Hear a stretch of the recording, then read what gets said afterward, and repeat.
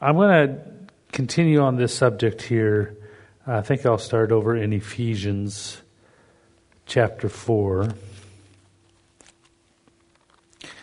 We sing this song, I'm yours. Say that again, I'm yours. So this morning we're going to talk a bit about the I am yours. It's quite the miracle that happens at salvation.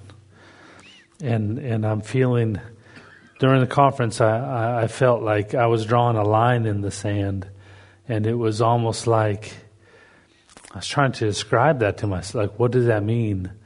And I feel like there's a mixture of beliefs amongst groups where everyone says, oh yeah, I'm like that. That's what I mean. You know, and if I were out evangelizing and I had a Mormon guy come alongside of me and we were both talking to an unsaved person, and if I said to that unsaved person, you need Jesus, and the Mormon guy said, yes, you need Jesus. See, we're talking about a different Jesus, me and the Mormon guy. We have the same language, but we're talking about different things. You know, amen? You know, you need the Holy Spirit. If you ever argued with an elder Mormon, one of those young guys, you'll find out that their lingo is designed to be just like yours. And it's the way they bring people into their church, and they pretend to be Christians. You know, we're Christians too. We're just a different sect of Christianity. No, you're not a different sect. You're a different religion, a different Christ. Same names, same language, different. Completely different. One will get you to heaven, one will send you to hell. And so I feel that as we move into a ministry of the impossible, where we have a place a mama could bring a broken child to be healed, where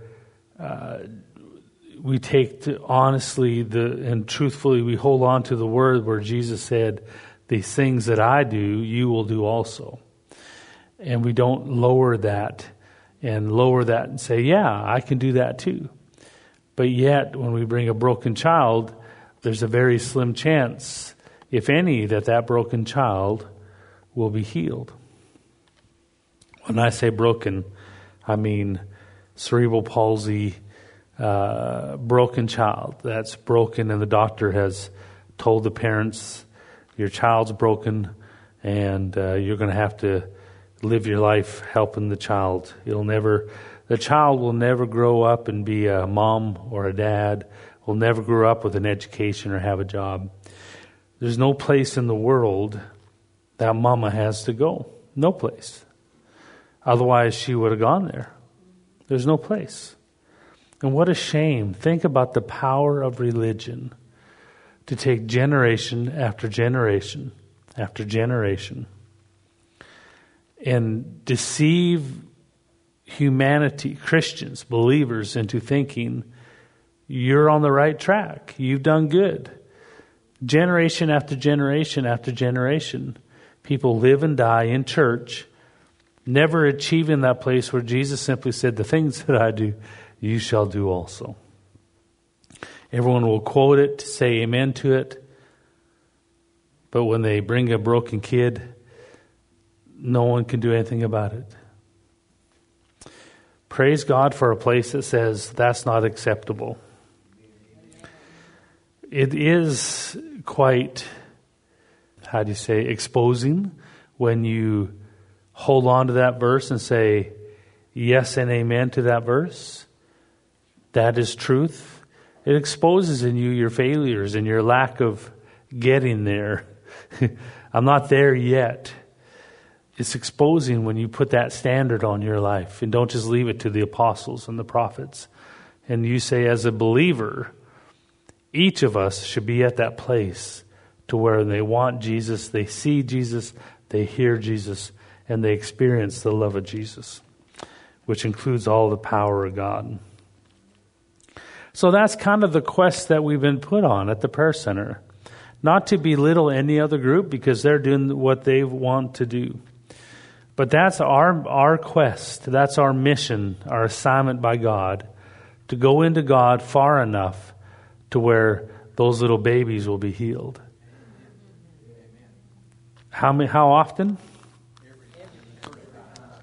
Sorry, I got to hear Gary say it.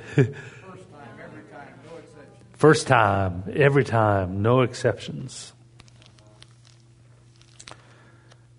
So man has given up on that in the modern church. And so to replace that, we have come up with everything possible to try to gather as many people in the name of God. And praise God for anyone who gets born again. Because that's still a good work, and the most important work is getting people saved. But because we're lacking in the real Jesus being available to the people, we have to devise ways to try to get you into heaven. The first way is to say, if you don't get saved, you're going to hell.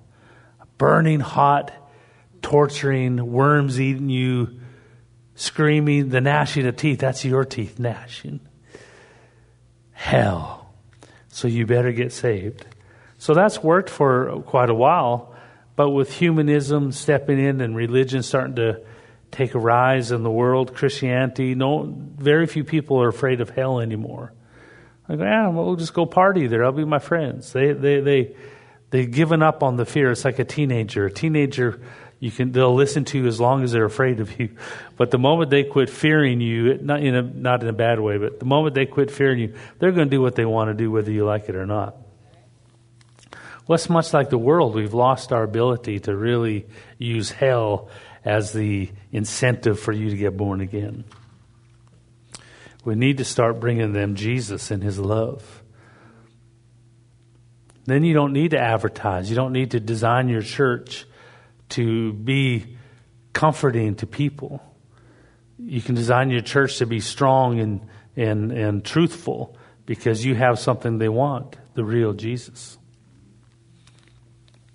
It's gotten so bad that the world, when there was social injustice being done in America, the world looked to the church and said, you should be standing up for the minorities and the broken and the weak. The church has been segmented now in our culture to be the people who stand up for the wounded and the broken.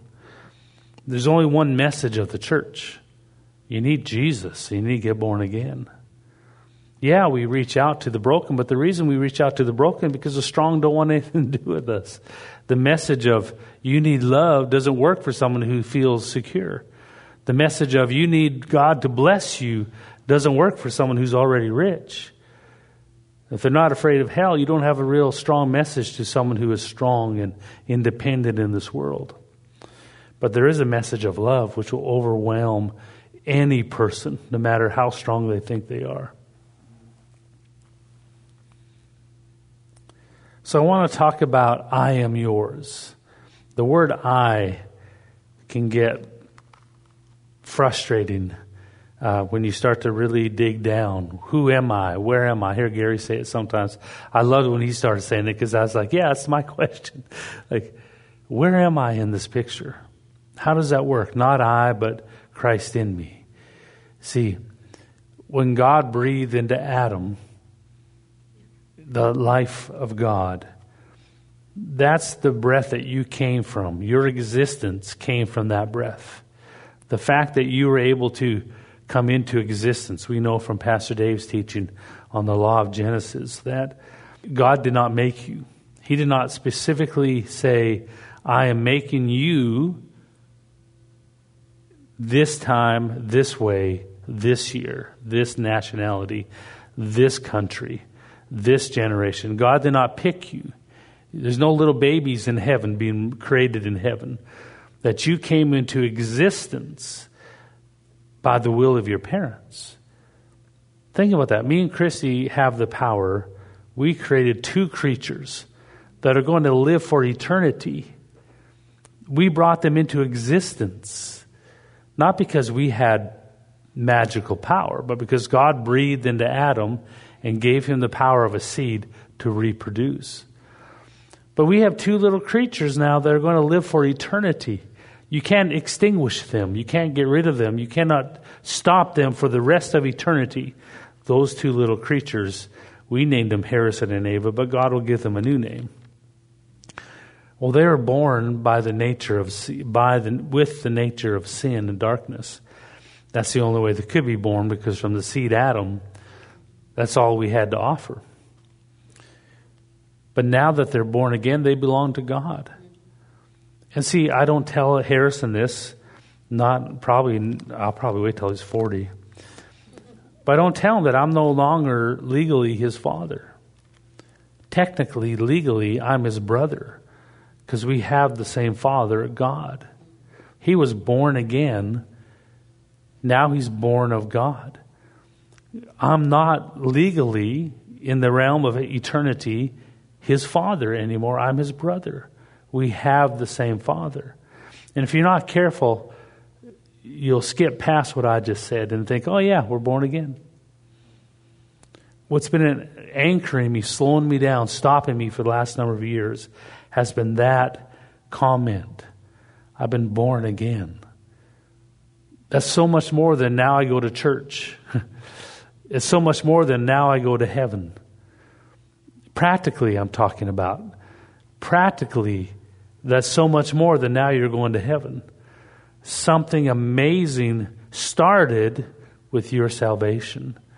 And it finishes in the end with you being in a whole different species. You started of the species of darkness, born of darkness. All of you was dark and death, dead. People who were born again, they actually taste life for the first time. Yes, they exist, but they're still dead because their nature is dead and dark. But when you were born again and asked Jesus into your heart, praise God, we received the new nature. What a miracle of messages the born again trail is, to be able to, how the Holy Spirit was to be able to come through mountains and mountains of religion and thinking, natural thinking in the church, to be able to birth that message that says, you're born again. I wasn't here in Tulsa when Pastor Dave did that conference. I had it on cassette tape. But they say when he walked out, they said, what are you going to preach on? What amazing message you're going to preach on this conference? Oh, about being born again.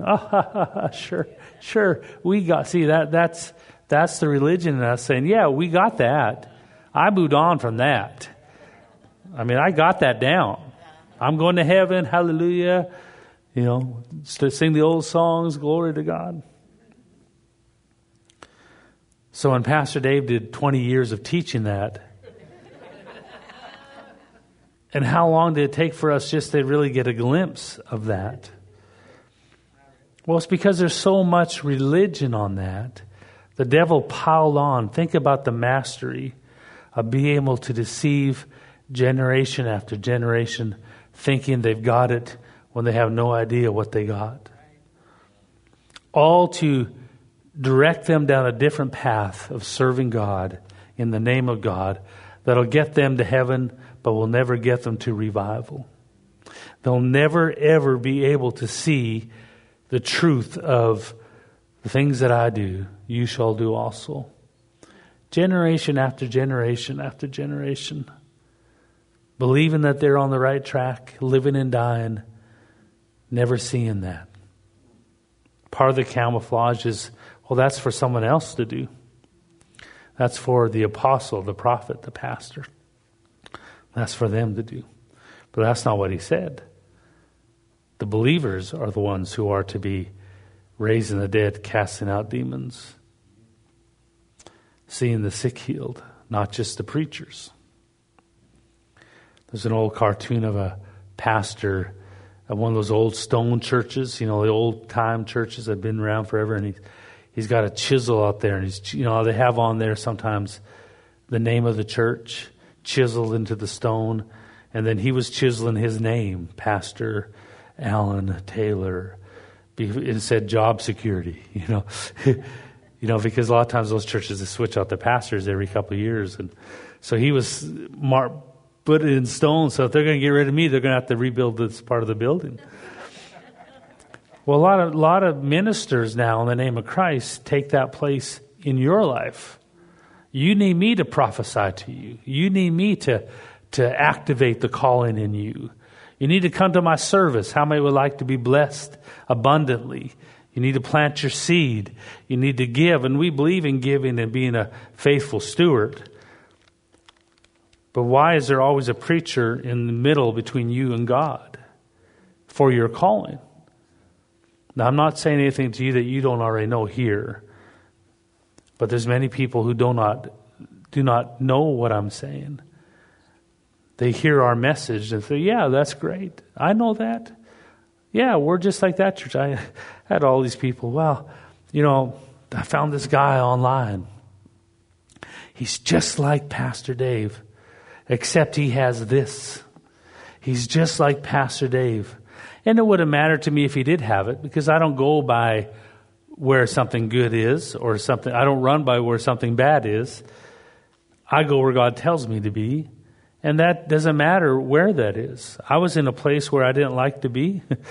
And I wanted to move to Tulsa, Oklahoma for years and years and years. And God would not let me move to Tulsa because he wanted me to grow up. So we don't move by opportunity anyway, or frustration. But I've had so many people along the years say, that message you guys have there is so good, but I found someone who preaches exactly the same. But they let you do this. They let you go and they have you go do this and that, and talking about get out there and pray and do things. And when you listen to the preacher, it doesn't sound at all like Pastor Dave. He talks about tongues. He talks about miracles, about Jesus, similar, but it's not the same message. Part of the reason I felt to draw a line in the sand is to say, this is our message of truth that we believe will take us to the place to where every believer can say, what Jesus did, I can do. What God did through Jesus, he can do through me. And to cause the ones who are tagging along, saying, yeah, I'm like these guys, but let me bring you to a better place. You know that message that Gary taught? It was so good. Oh, amen. Gary's such a good teacher. Yes, he is. Yes, he is. But let me tell you something. I know a better way. I know an easier way. And the ability to snatch people, take them off course. The reasoning to snatch people and take them off course to feed your own ego is really embarrassing. So I am yours. What are we saying when we say I'm yours? I'm going to start over in Ephesians chapter 4. I believe that there is a widening coming between the message that we preach and the message that is similar but not the same. And there'll be many people who you thought were with us, you'll discover they really weren't ever with us. I don't say that in arrogance, as in us is more important than anyone else. I'm saying that in protection, that you're not doing something wrong when you start to be attacked because you're not giving them the right to walk alongside of you. If I had a Mormon man standing here and I was witnessing to a young person and I said, you need Jesus? And they said, you need Jesus? And I would be clear to that young person. I would have to be clear to that young person. We're not the same. I'm not like him. My message, my Jesus, my Holy Spirit is not the same as what he is saying. I'd have to define the difference so that young person would know it. Otherwise, he may say, well, I listen to Alan and I go to his church and Gary will talk about fasting. And they'll talk about laying your life down. I go to this other guy's Jesus. Hey, we get fellowship and family and see, his Jesus isn't going to get him to heaven. His Jesus is going to send him to hell. So I'd be clear, I'd be forced to be clear to protect this young person, to define the difference between my Jesus and this other person's, Mormon person's Jesus. Out of protection, not out of being elite, or better, but I'm being truthful. Does that make sense? Well, the same things happen to me now when it comes to revival, when it comes to walking as Jesus walked, is I find myself being protective of the integrity of what we mean when we say revival. Because there's a whole group of people that look just like us, teach a lot like us, very similar. Their version of revival will never get them to where the things that I do, you shall do also. And God bless them. They're going to do a good work on this earth, and God's going to use them. But the path that we're going on, you have to have it in you, by God in you, a determination in you that I am yours. Otherwise, the devil will beat you off this path like he has done for generation after generation after generation. Ephesians chapter 4. We'll start in verse 22. That you put off concerning the former conduct the old man, which grows corrupt according to deceitful lusts, and be renewed in the spirit of your mind, and that you put on the new man, which was created according to God in true righteousness and holiness. Now I want you to see that you have a comparison here between the old man and the new man. Now we know he's not talking about the old in nature, because how many know you don't have two natures at one time? You either have one or the other. You either got the nature of God and you're going to heaven, or you got the nature of sin and you're going to hell. There's no in between. There's no, talk about no gray in your gospel. You have one or the other. So he's not competing or comparing the old nature and the new nature. Because if he was, it would not be in the same room at the same time. The old nature and the new nature do not exist in the same place at the same time. You had an old nature of sin, but that was quickened and became a new nature of life in an instant, in a moment. They never existed in the same place. But he's telling us to put off the old man. You don't put it off unless you have it on. So the old man here is not talking about the old nature. You may be able to make an argument that he's talking about the effects of the old nature on the old man. That's truthful. But where is that old man? Who is that old man? It's not me. I'm not that old. One of you got that one. Yeah. And you put on the new man. What does it mean to put on the new man? Many will preach. In the next season, you're going to have to put up with me being very nitpicky, they might say. And I'm not trying to be petty. I'm trying to be clear. Some would say, well, yeah, we put on the new man and put off the old man. They say I'm identifying with my inner man, my spiritual man. I just choose today to identify with my inner man. I'm putting him on, and I'm putting off the old man. And so they go through the day and they say, yeah, I just have to choose to walk in the inner man, walk in the Spirit. And then I can do all things through Christ. Maybe you've heard that before. I heard that in my early years. You're full, you're complete, you have it all now. You have the authority of the Word, the authority of Jesus' name. Go and pray for the sick. And off we went, marching out into the streets, into people's homes, interrupting their days, looking for anyone who was broken physically, because then we knew they needed something. We couldn't stand on the integrity of the message itself because we had to find someone who needed something. The poor, the broken, the damaged, the physically broken, they're the target because they need something. The strong, the capable, they don't fall for the message too easily. Because you're not preaching the message of love, you're preaching the message of hope into a broken person.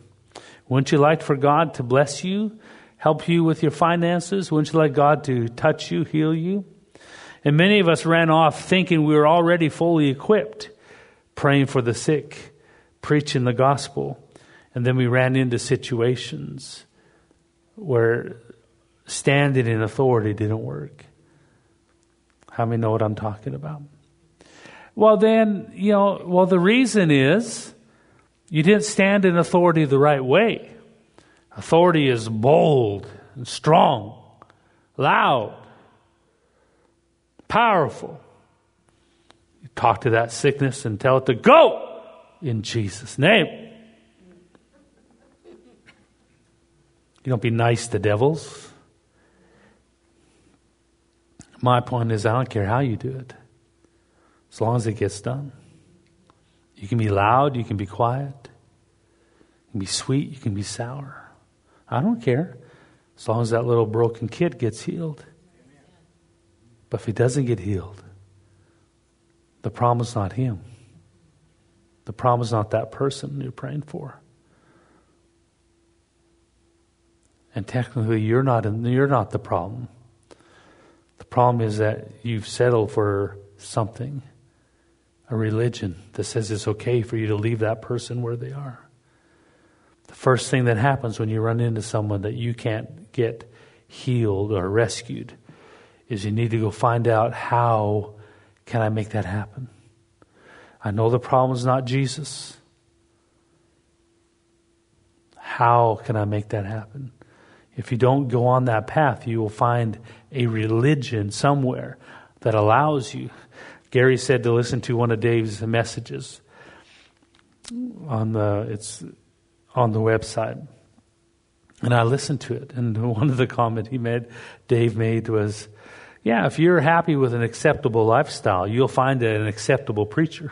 Well, why would you go for a preacher that's telling you to have the excellence when you just want acceptable? You'll find an acceptable preacher to tell you that. And it's true. God finds a man who only will give acceptable in his life, and he's a preacher, and he'll prove that man is only acceptable. He'll never give more. God didn't assign him to be an acceptable preacher. He chose to be an acceptable preacher. And God said, well, if that's all you're going to give me, I got a group of people who want to live acceptable. I'm going to make you their pastor so you can get them to heaven, because that's acceptable. And God will bless them and help them, encourage them. But in you, he found something where you're willing to go all the way, no matter what the cost. The song, I'm Yours. Who am I now? Who am I? How does this work? He found me in a species of darkness. I'll use the term worm, because the word uses the term worm when it comes to comparing ourselves to God in the Old Covenant. I'm a worm. He found you as a worm. And then he said to you, I'm going to make you my child, birth you.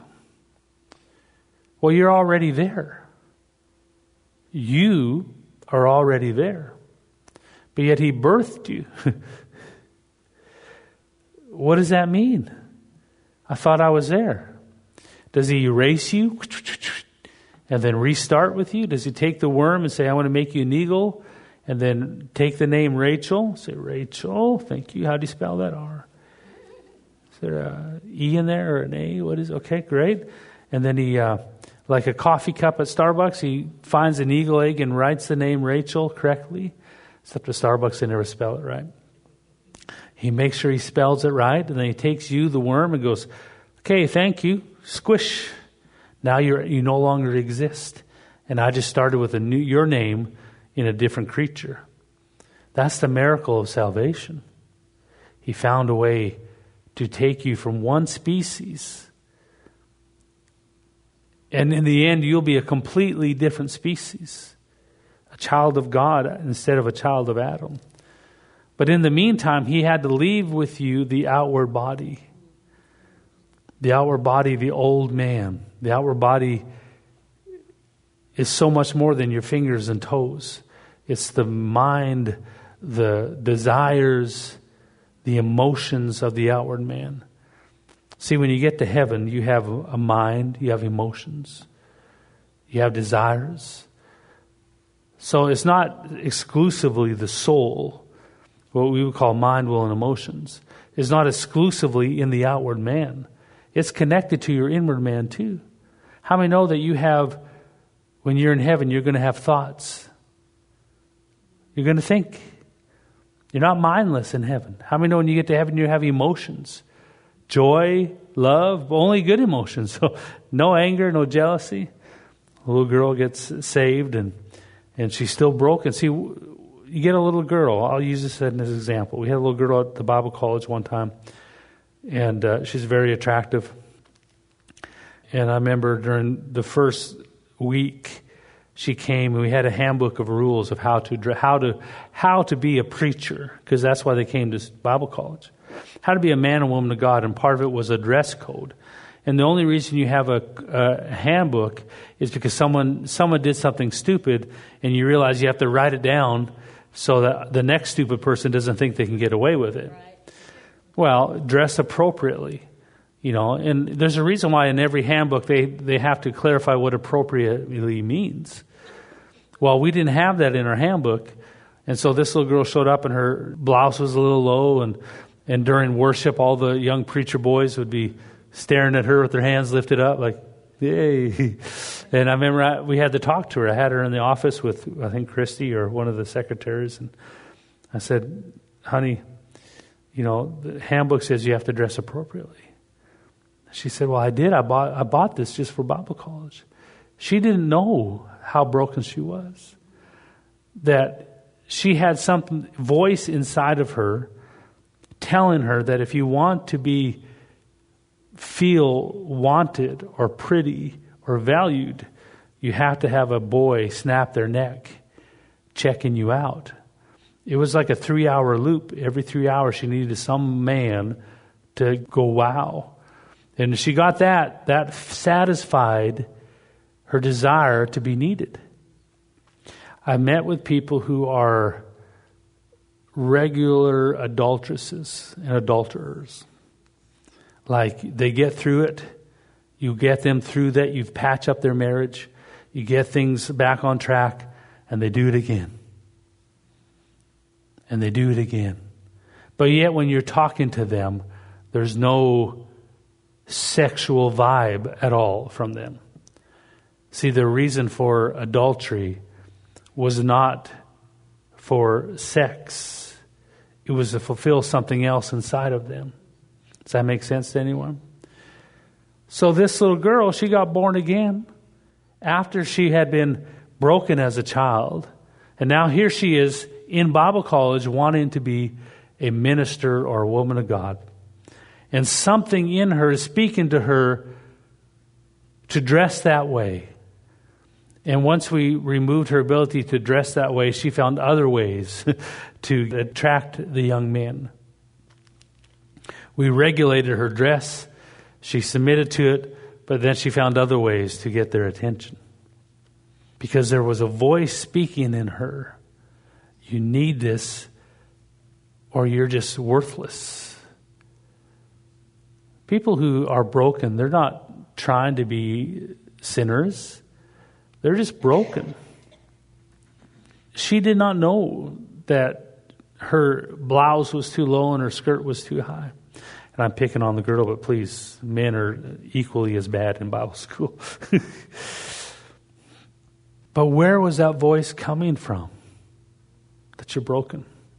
You need this to be valuable. Don't you think she went in every prayer line?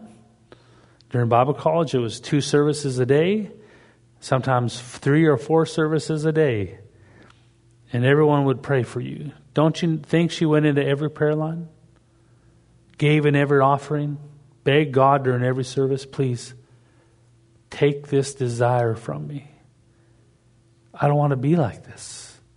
I know it's wrong, but why is there a voice in me? Why do I feel that I need it just to survive, just to breathe? If I took that same little girl and let's say, for scenario's sake, that she just had to flirt, hey, good-looking boys, and she has a car wreck and has a heart attack, we'll say, just for scenario's sake, and she passes away there, and we call 911. The ambulance guys comes. right before she passed away, she was flirting with this young guy over there and flirting with this young guy over there. One preacher said, I told my son, if you're in school and you see a girl and her eyes are looking at you and they're saying, come here, come closer. I told my son, just pick your nose and fling it at her. And that'll fix it. And so let's just say this young lady has a problem and she passes away there, and we call 911, and she's a moment before she's telling the boys, come here. She dies. The next moment she's in heaven, walking around heaven. Is she flirting with anyone? Is she saying, oh, Michael, you got such big arms. You're so strong. Why? Why is she not flirting, trying to attract attention in heaven? Where is that brokenness that she's in heaven? But see, she could be in heaven whole and complete because the source of that voice of brokenness is her outward man, her outward soul, her outward emotions. But then the paramedics bring her back to life. She opens up her eyes and she sees this handsome paramedic giving her mouth to mouth. She goes, hi, what's your name? Oh, wait, the brokenness is back. What is the source of brokenness in people? The outward man, even Christians. That's why I can say your struggles, I am not my struggles. I'm not broken. I'm a child of God, born of God. I am not broken, but I am left with this body that I was birthed in the first time I was born. I was left with that old man body that was not rescued when I was born again. It will not be rescued until the trumpet sounds, and is replaced with a righteous, holy, outward body. What a miracle that God's able to take me from a species of darkness to a species of light. And in the end, I'm complete in Him. Not 1 ounce, 1 drop of Adam will be found in me. I'll be completely His child. But until that day, I have this outward man who tells me every day what it needs to feel alive. Everyone's different. Their past, their culture, their family, their decisions in their life all makes everyone different. One person to feel alive, they need to be wanted by someone. Another person to feel alive, they need to be climbing off of mountains and jumping out of airplanes just to feel alive, racing cars. Everyone has a different voice of their outward man telling them what it needs to be alive. But if you live your life trying to fill those voids, you'll serve your outward man the rest of your life. This is where most people live. They live for the purpose of appeasing their outward man, even in church. So I am not my outward man. I am not my dreams, my desires. In verse 24 here of Ephesians 4, and that you put on the new man. So this is important. You put on the new man. So if it's not on, it means you have to put it on. So your born again salvation did not put on the new man. And we know here that the new man was created according to God in true righteousness and holiness. So in understanding the new man versus the old man, the inward body versus the outward body, it'll help you understand why it's so important we pray, why it's so important we fast, why it's so important we worship. There's a group of people, God bless them, they are the doers. That's their message, go and do. I met them right off the bat when I got saved. The first 2 letters of God are G-O, go. The last two letters of God are O and D. Do. Go and do. Be like God. And we launched out to go witness in all of our capability. We started ministries. We started finding ways, needs in people. Let me meet the need in Jesus' name. You don't have money, let me give you money in Jesus' name. You don't have food, let me feed you in Jesus' name. You don't have friends, I'll be your friend in Jesus' name, and come to church. Anything we could do to gather people. And at that level, again, in me, there's no criticism in anyone who lives for God in any way. I'm not competing against them. That's them doing what they're willing to do, and God's blessed with them. But if you start to try to tell people that we're the same, our message is the same, our pathway is the same, and it's not, out of protecting that person, I cannot just stand by and say, yeah, it's my buddy here. We're the same. And that's caused separation. And will cause more separation as we become more articulate and clear in what we mean when we say revival. When we say revival now, we mean that God's waiting for us. There's an opportunity is now in this life, in this generation. We don't have to wait for the next generation. It's now that God's waiting for us. But revival now to another group may mean, yeah, let's go, and God wants us to pray for everyone. And even if we don't get results, we're supposed to go pray for people. 90% or 99% the reasoning behind the act of praying for someone is more about the person praying than it is about seeing the results of the prayer. Why do you think they're so quick to testify?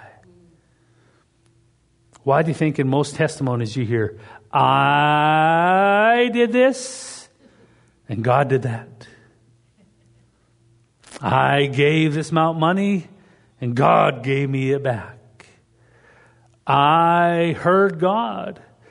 I always tell, not always, sometimes. God told me this, God told me that. It's like, why are you telling me that? Are you telling me that because you want me to know that God speaks to you? Are you telling that for me?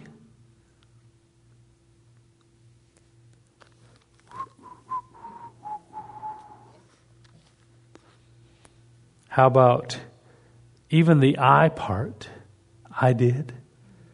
That strength came from God too. So really you were just along for the ride. When God started to promote me in a way, I remember saying, God, you're seeing my faithfulness. You're rewarding my hard work, my faithfulness, my loyalty to you. And you're promoting me, exposing me to more people on television. God, thank you. Thank you. His response was, no, I'm not promoting you. You just have enough truth in you that I want that truth to go to other places. See, he was promoting his own truth in me. I wasn't even being promoted. I was just along for the ride. It was himself he was promoting in me. And that you put on the new man, which was created according to God in true righteousness and holiness. So the new man, you have to put him on. Now, some preaching would be, put on the new man means I choose to identify with my inner man, my spirit, my nature, and therefore I'm complete in him. My problem with that is if you have to put him on, why is it that he came off? Today I put on the spiritual Alan. Hallelujah, it's Sunday, I'm dressed up nice, I'm sweet. You know, they make fun of the family, they drive to church and they're yelling at each other in the car, telling the kids to shut up, behave, talking mean to each other until they come into the building. I remember I told Harrison, I said, now son, I think it's time for you to preach. No, I'm not going to preach. Yeah, I think it's time. No. Oh, really? Well, what I'm going to do is when I get up there, because I know him, he's respectful. He's a little sassy, but he's respectful. That's how I like him, by the way.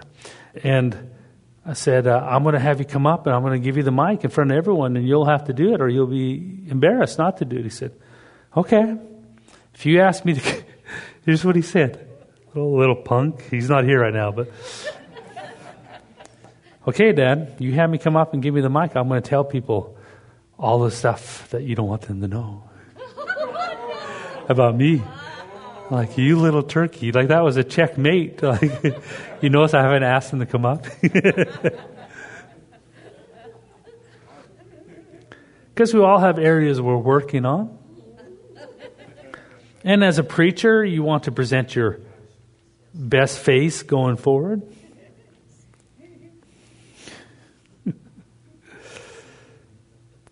But that's what most people think it means to put on the new man. I'm going to give you my best spiritual face. That's why many people, they can quote they do drive-by word quotes. You know, I'm sick. You're healed in Jesus' name, the blood of Jesus. And they drive on by. But nothing changes. But if it was the real Jesus, he would not leave you the same. I'm over in Colossians. Same wording. Verse 9. Do not lie to one another. Chapter 3, verse 9. Do not lie to one another, since you have put off the old man with his deeds, and have put on the new man. Now look carefully here. Which is renewed in knowledge according to the image of him who created him. Now, whenever you see the word image, that is talking about your new nature. Your new nature is the smallest part of you. See, when you hear the word spirit, it can mean, in the Greek, the word spirit can mean Holy Spirit, the new nature. But it could also mean a demonic spirit. And it could also mean your inner man, your new man. The same word spirit can mean all of those four things. If you were a pizza delivery guy and I said, I'm ordering a pizza, I'll tip you twice as much as normal. Okay, where do I deliver it? To my house. Yeah, but I want that tip. Where? My house. I live in Tulsa. My house. Can you be more descriptive? What house? So then you narrow it down to neighborhood. You can narrow it down to the shape of your house, the color of your house. Those descriptions help to identify which house you're talking about. Well, that's much like the word spirit. You have to identify what spirit he means when he says spirit. In the message that Gary had us listen to from Pastor Dave, he said over and over, when I pray in the unknown tongue, my spirit prays. My spirit, my spirit. And he said those prayers originate in your spiritual mind. My spirit. See, that is the new man. The new man here, look at verse 10, chapter 3. And have put on the new man, which is renewed in knowledge according to the image of him which created him. So it is the new man that is renewed. The inner man is renewed in knowledge. And it must grow in the knowledge of God. And where does it get the blueprint of what to grow by? By the new nature. The new nature is the blueprint that tells the inner man what to do with all the knowledge and love that comes to it. And what's the image inside that new nature? Well, it tells you. The image of him who created him, Christ. Jesus is inside of you already. The very image of Christ in all of his holiness and all of his love is already in you, but it's in seed form. It's an image. And when you pray in tongues, when you worship, that image begins to grow up inside of your inner man. And this is the important part. 1 Peter chapter 2. Therefore, laying aside, verse 1, all malice, all deceit, hypocrisy, envy, and all evil speaking. See, where do those things come from in you? They're in your outward man, the old man, the outward part of your soul, the outward part of your mind, will, and emotions. They don't exist in your new man. The new man is only made up, is only built by things that come directly from God. Can't get it from a sermon, can't get it from someone laying hands on you, can't get it from giving money, can't get it from just God, why don't you fix me? You have to get it by spending time with God. Verse 2, as newborn babes desire the pure milk of the word that you may grow thereby. As newborn babes. The imagery here is that your inner man, your inner body, before you were saved, how many know when you're in hell? Not you, but some person's in hell for eternity. Is there torment in hell? Well, where are they feeling that torment? Do you think there's loneliness in hell? Where are they feeling that? Their outward man's here at the casket. There's a source of emotions in your inward man. Before you were born again, you had an inward man. Every child is born with an inward body and an outward body. But they're all in unity because the nature was dark. When you accepted Jesus, you received a new nature. That new nature was quickened from the old nature. I like to say he replaced it, but technically it's like Pastor Jim taught. He created something from nothing, but with material that was already there. That he took my old nature of darkness and spoke light out of darkness. And my new nature was quickened from a nature of darkness to now it's new, but it came from the old. In other words, God doesn't make people, he has to find you. You had to first be born by your parents. And that new nature came to life, and it brought to life and created by the power of God, quickened my new man, my inner man became new, born again. My inner body, my inner source of mind, will, and emotions, my inner man is now light and righteous as Jesus is, as righteous as my new nature is. That's my inner man. That's the new me.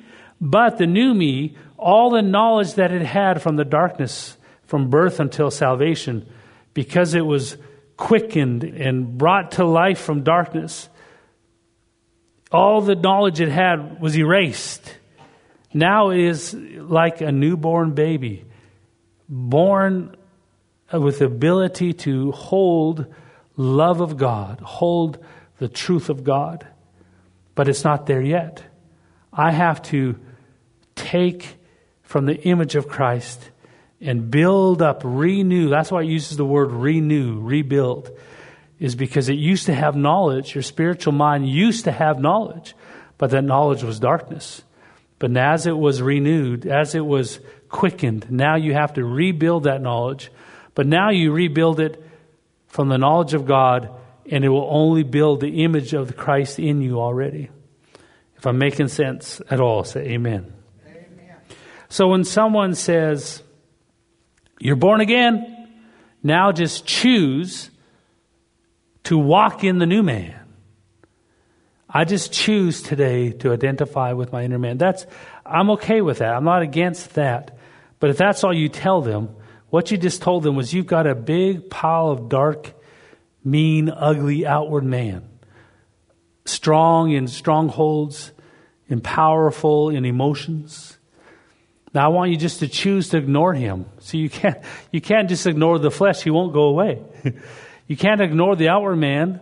You can't believe it away. I just don't believe I'm the outward man anymore. The outward man will say, yeah, I'm not here. He'll just lay there until he's ready to get his way. You can't command the outward man to shut up. He'll keep coming back. So many Christians don't realize their source of their struggle is not them. It's the outward body that they're wearing. And see, to put on the new man is the word in here is not just to put on the new man. That I'm putting on the new man over the outward man. The word in is I must renew the knowledge of the inward man first. I have to build up the inward man with the knowledge of God, the truth of God, the love of God.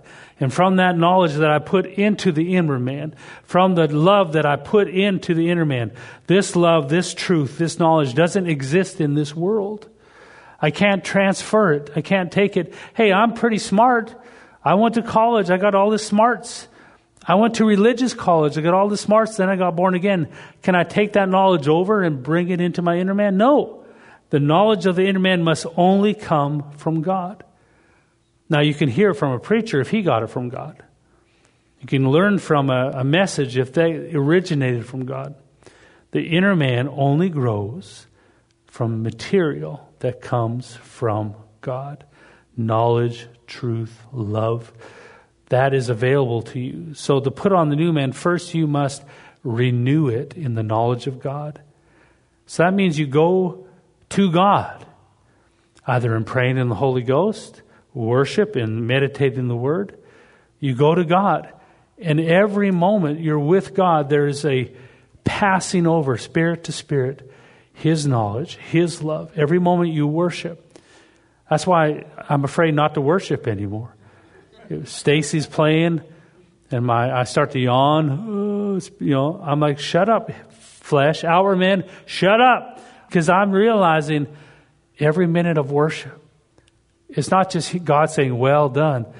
Every moment of worship, He's taking a piece of His love and depositing it into my new man. See, it's with that renewing in the new man that I'm able now to confront the old man and say, you are no longer me, shut up. One day you're going to be ripped off of me, or actually the proper word is it'll be quickened. It'll be switched instantly from the life will swallow up death. That's why, when the rapture happens, there won't be people falling on the ground and seeing bodies laying around, because their actual body will be quickened. You'll have a new outward body in eternity with no argument. Now your outward man will be in agreement with your inward man, which will be in full agreement with your new nature. And in all that, there's you. See, you're not your new nature. You have a new nature. You're not your inner man. You have an inner man. The word soul can mean many different things also. It can mean your mind, will, and emotions. My argument today is that the soul of a person, once they're born again, is now half light, half dark, tied to both worlds until it's clipped at your death. Then the old man falls off of you. But you can build up love and joy and peace in your inner man. And with the love of God, you can mortify the outward man. He found a way to put His hand around you. You came from that breath. He put His hand around you. And when you accepted Jesus, He gave you the faith to accept Jesus, by the way. He then started to rebuild you from a species of Adam. Towards, in the end, we'll all be in a new earth, a new universe, in new bodies, where everything about us will be light instead of darkness. But He found a way to protect us where He didn't have to extinguish us. But He kept us, protected us through the whole process. And now we are walking hand in hand, looking straight in the eyes of God Himself, and not feeling inferior, not feeling embarrassed, not trying to hide anything, because we are completely righteous as Jesus Himself is. And we're standing there looking at Him. That is the miracle of salvation. He protected while He rebuilt everything around you. Right now you're in a process where you have an outward man that still is of this world. An outward natural soul, mind, will, and emotions that still is of this world. The way we put on the new man is not by choosing, today I choose to be good, tomorrow I'll have a bad hair day, I'm going to choose to be mean as a snake. But to build up, renew the new man first, and from that renewing, I can reach over to the thought that tells me I need this to feel loved. I have this source of knowledge now inside of my new man that came from God, that I can look at the outward man which came from this world and say, that's not me anymore. I am putting you to death. I'm mortifying that part. See, that's how you put on the new man. You have to first renew it before you put him on. See you at 10 o'clock. God bless you.